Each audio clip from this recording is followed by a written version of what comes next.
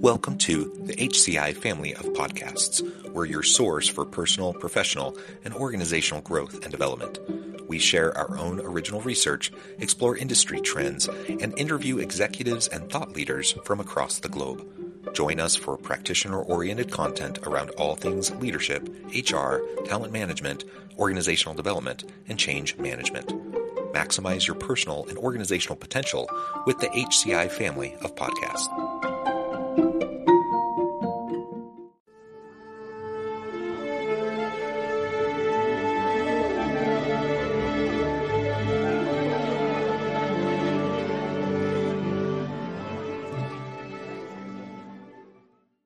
Tim Vandehey, welcome to the conversation today. John, thank you. Glad to be here. It is a pleasure to be with you. I believe you're local here in Utah. Is that correct? No, actually, my co-author, Tracy Malett, is based in Utah. I'm actually based in Kansas City, Missouri.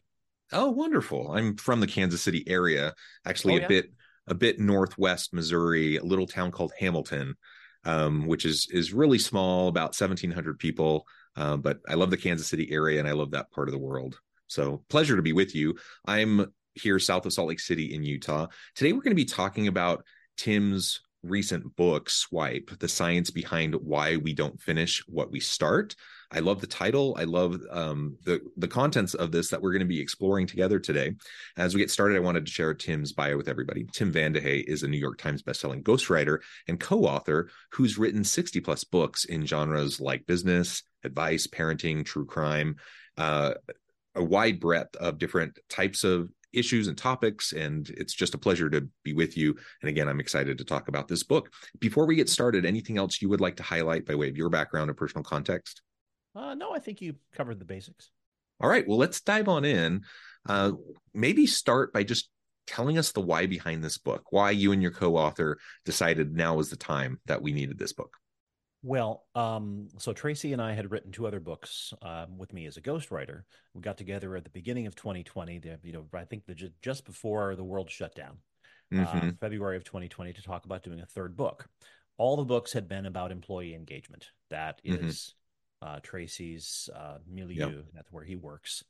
And we came up with this concept. We were going to look at why the first two books we had done looked at why at employee engagement from the side of the employer. So what can you do to help your employees engage? We wanted to do a piece from the other side. Well, okay, what is your responsibility as the employee? And we came up with this concept based on the smartphone, based on the idea of distractibility, and the idea of choosing to change your reality based on the ease of changing the virtual reality of a smart device, where if you're not having a satisfying experience, you can just swipe your finger and change the experience.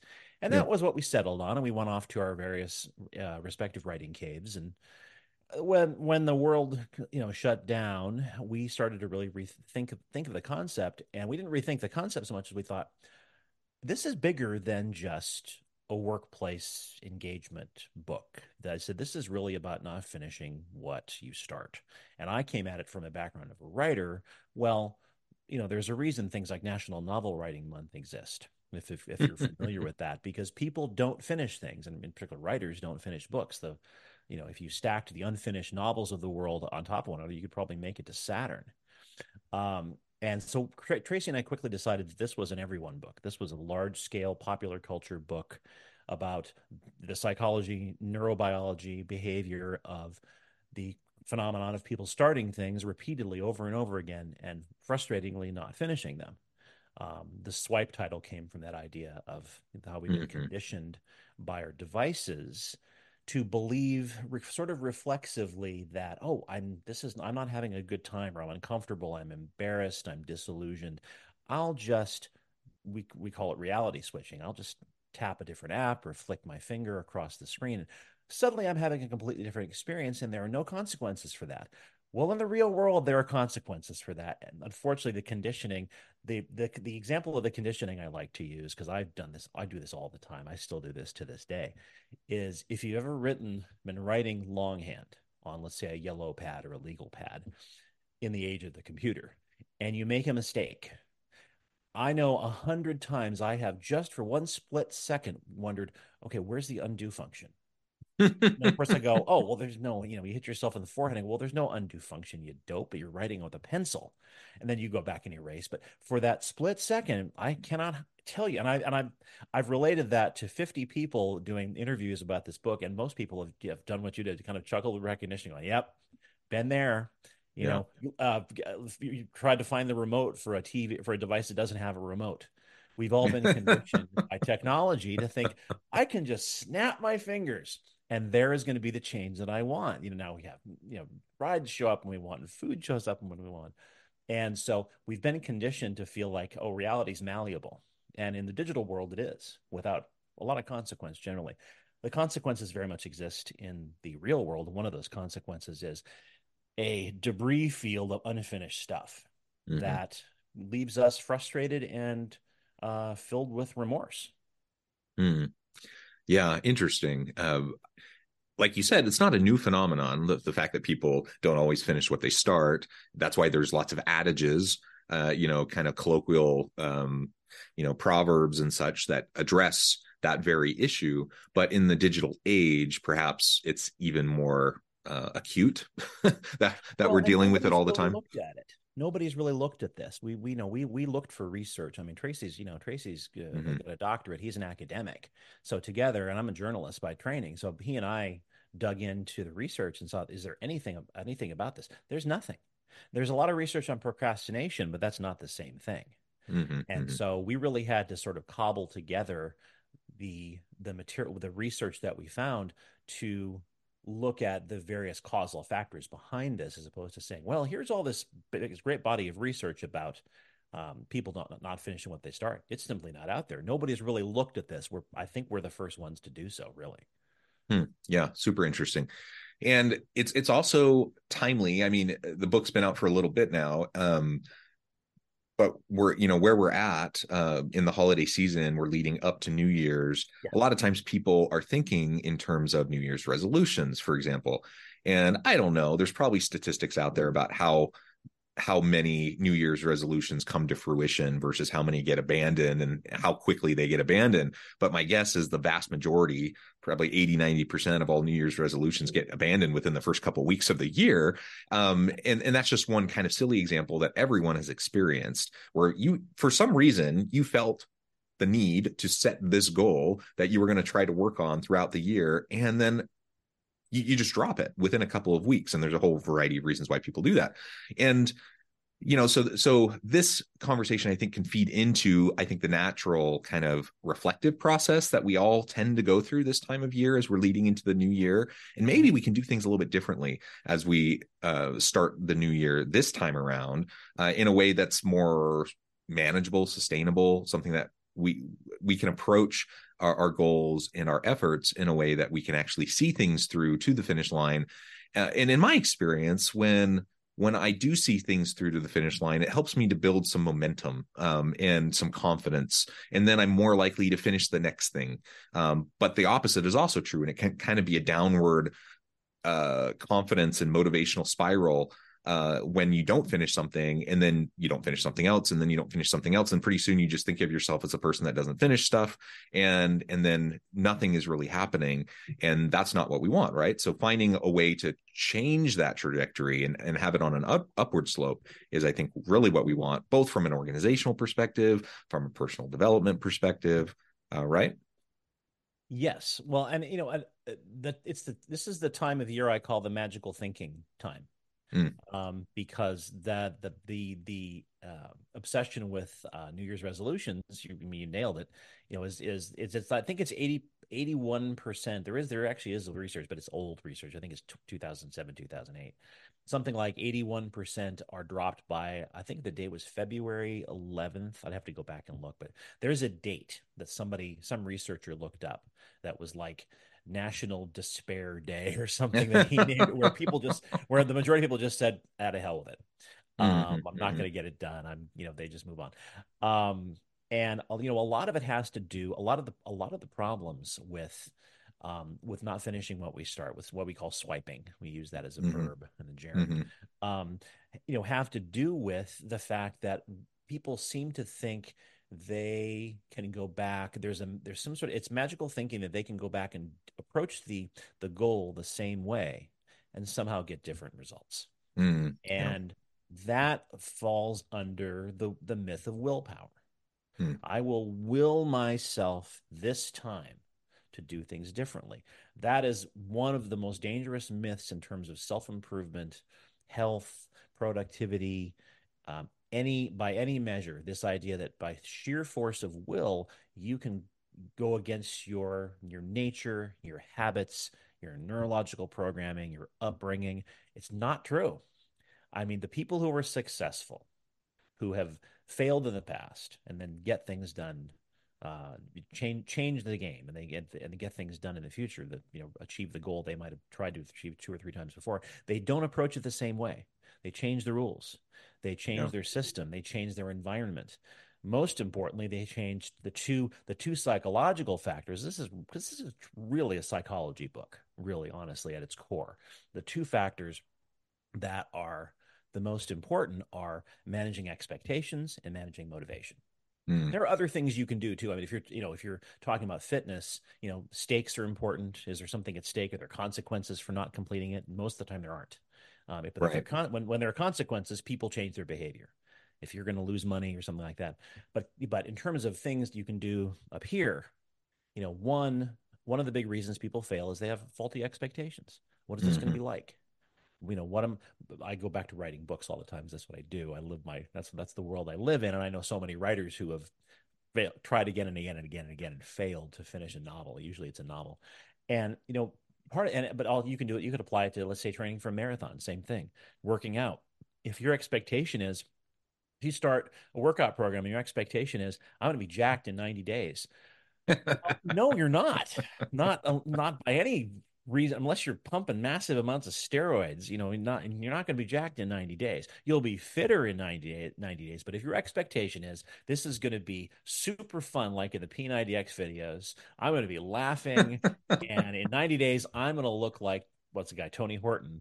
Then you're going to look in the mirror at 90 days and go, oh, well, man, that just sucks. I mean, you're probably fitter, but you're not going to have your expectations are not congruent with reality.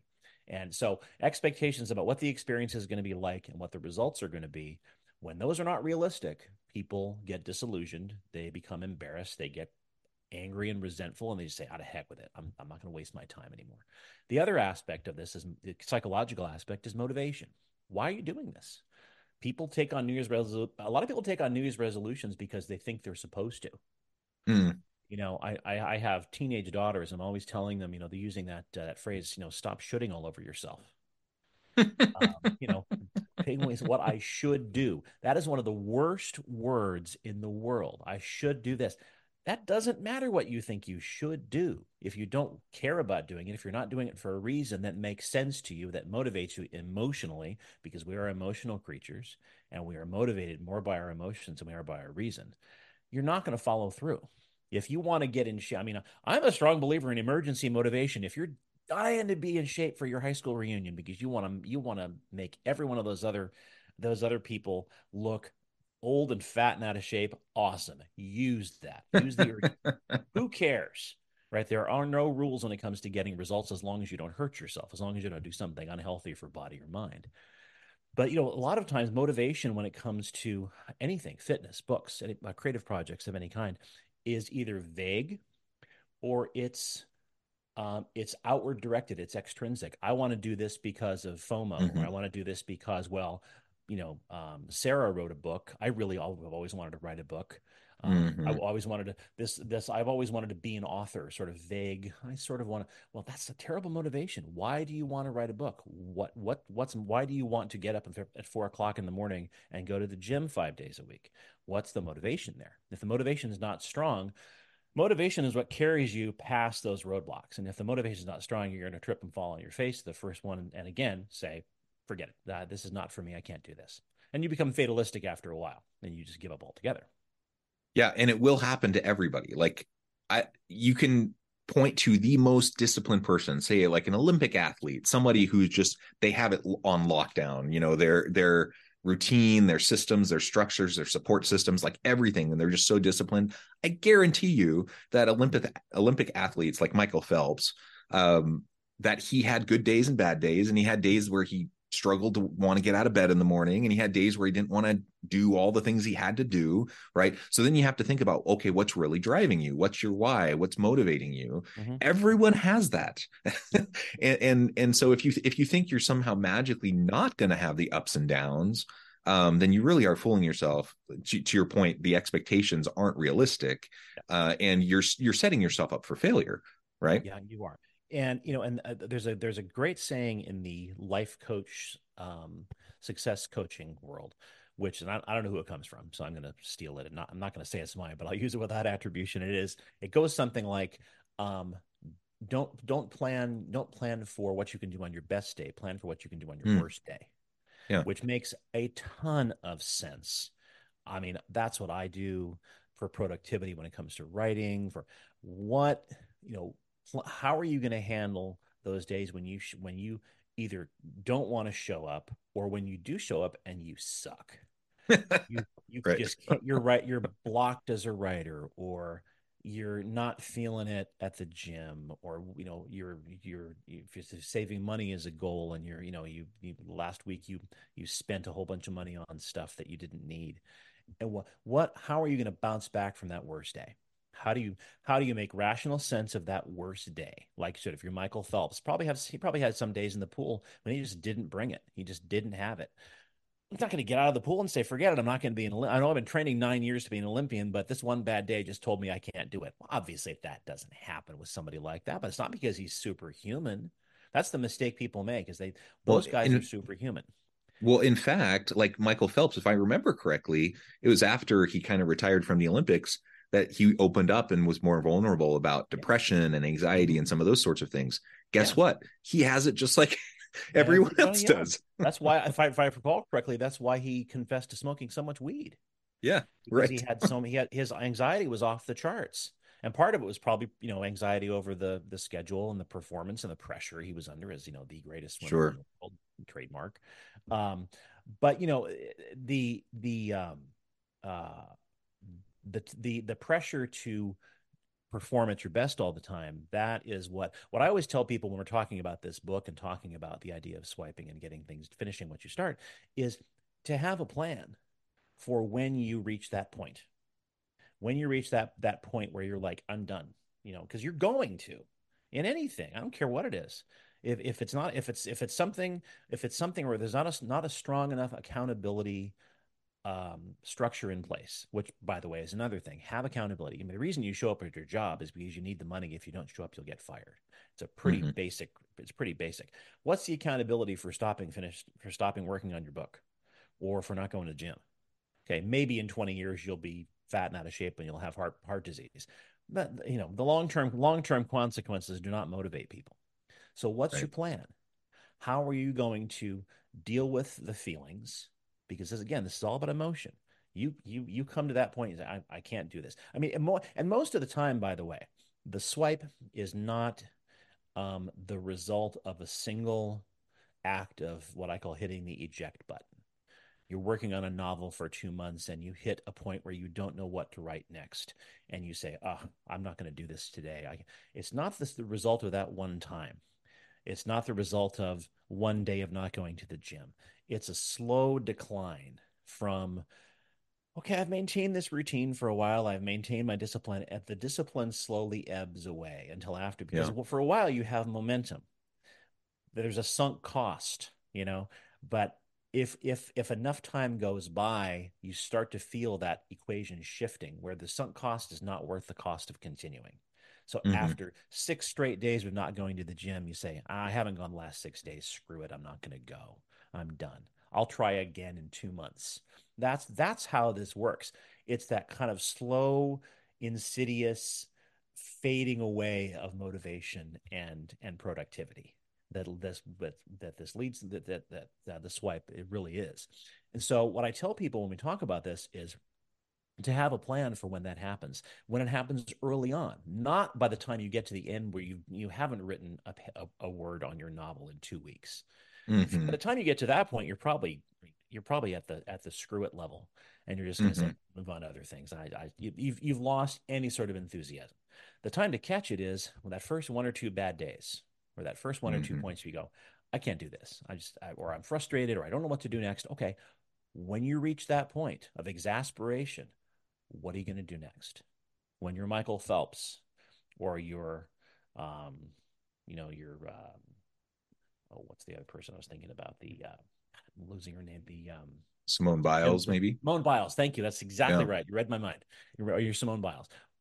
I'm sure who I'm sure besides which I actually want to talk about her. This is another side to this.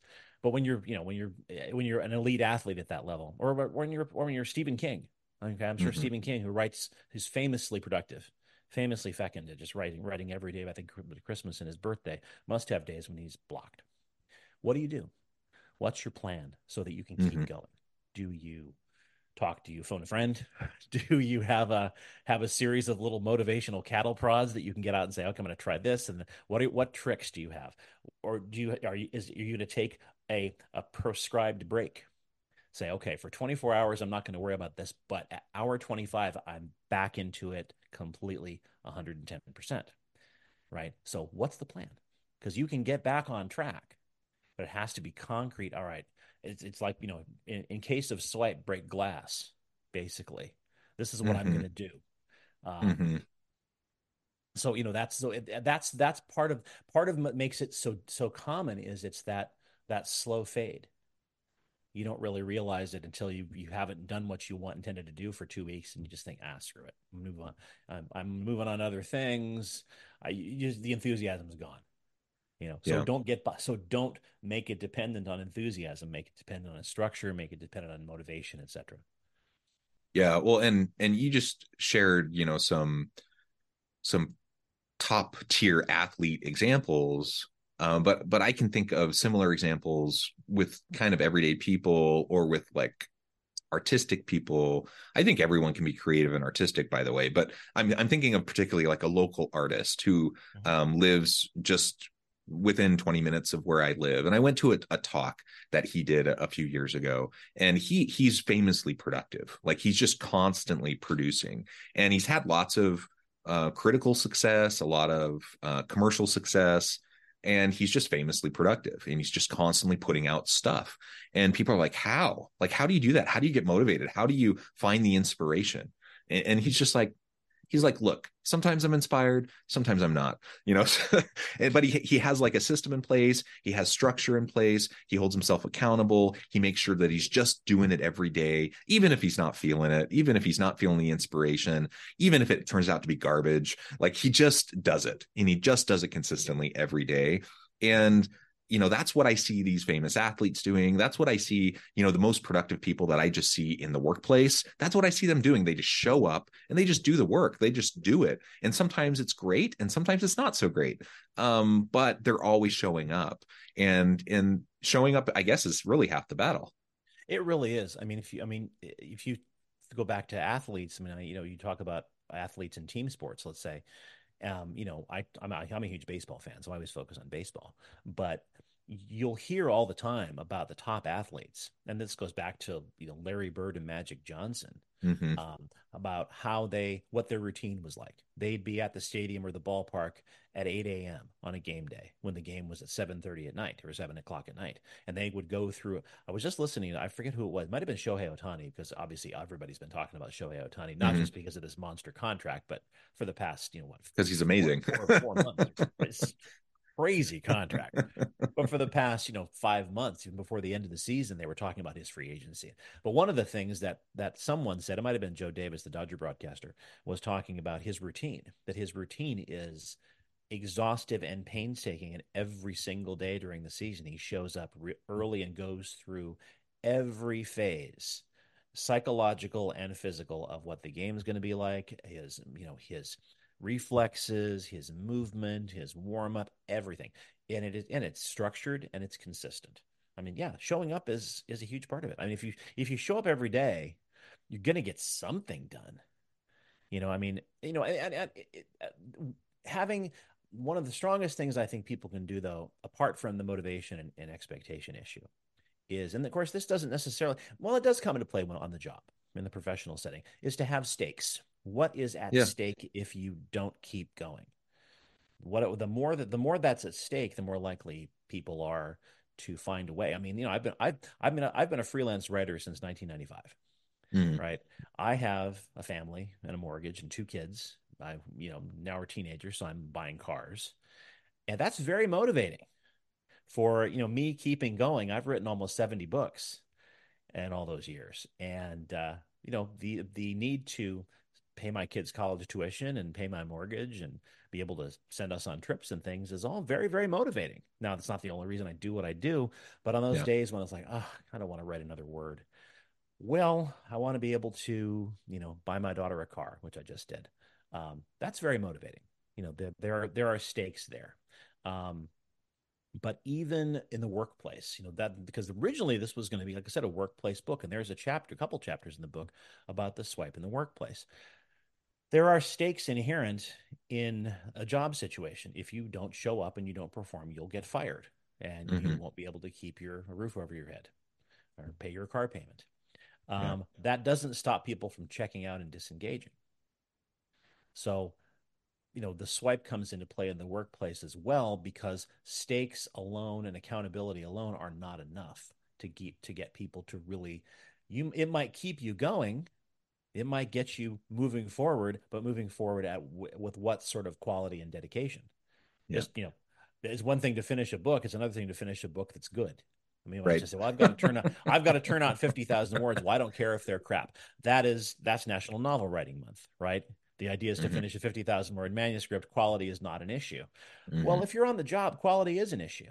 So Hmm. finding these other ways to finish what you start on the job, very different dynamics, but the underlying mechanics are the same. They Yeah. really are. It's about what am I expecting from my position. We got into we in the book we got into the aspects um, of not swiping in the job through a mnemonic that Tracy came up with, which is magic, which is meaning, autonomy, growth, impact, and connection. Right, those five elements help people stay engaged and I love finish it. what they start in work. Meaning, well, obviously, if there's is there meaning attached to the work? Autonomy. Are you self-directed? You have the power to sort of determine your own path, or somebody telling constantly pulling your strings. Growth, fairly straightforward. You have an opportunity to grow professionally, grow in terms of your skill set, and so on. Impact is the work making an impact in the world, and then connection. Are you part of a tribe? Are you part of a group of people who care about each other, have each other's back, and so on? And so, all of those things being in place is what really helps people get past this desire to swipe at the workplace, which just shows you that it's not just about accountability and stakes.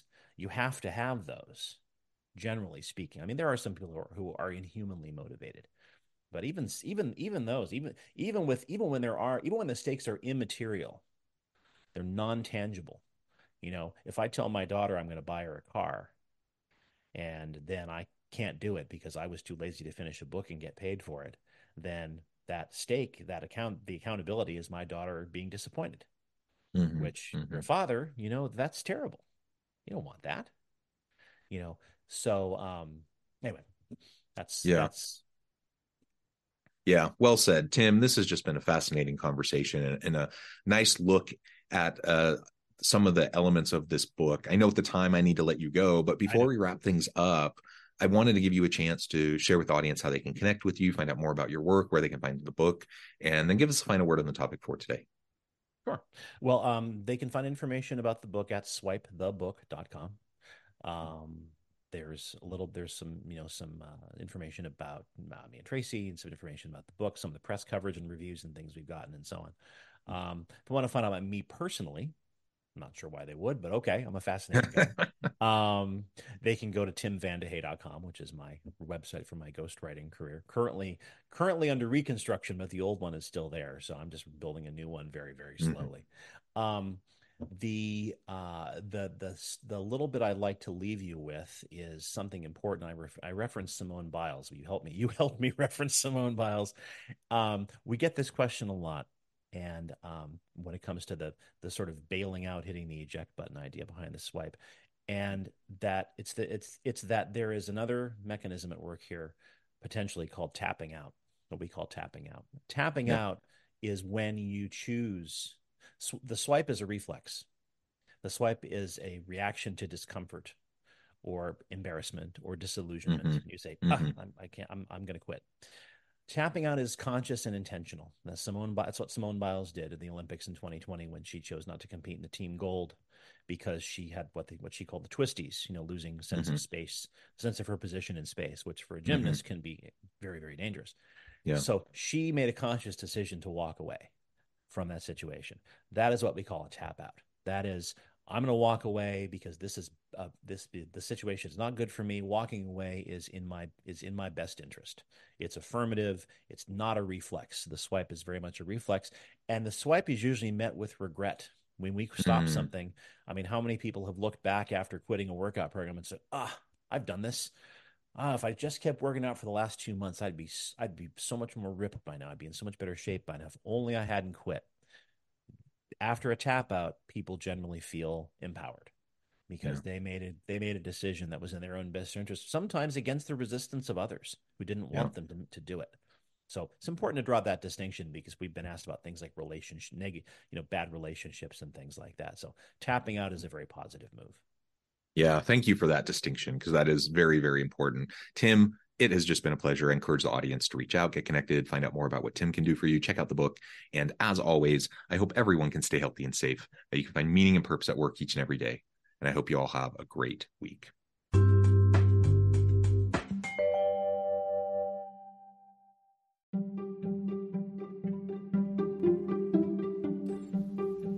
Thanks for joining us for this episode of the podcast. We hope you stay healthy and safe, and please join us again soon.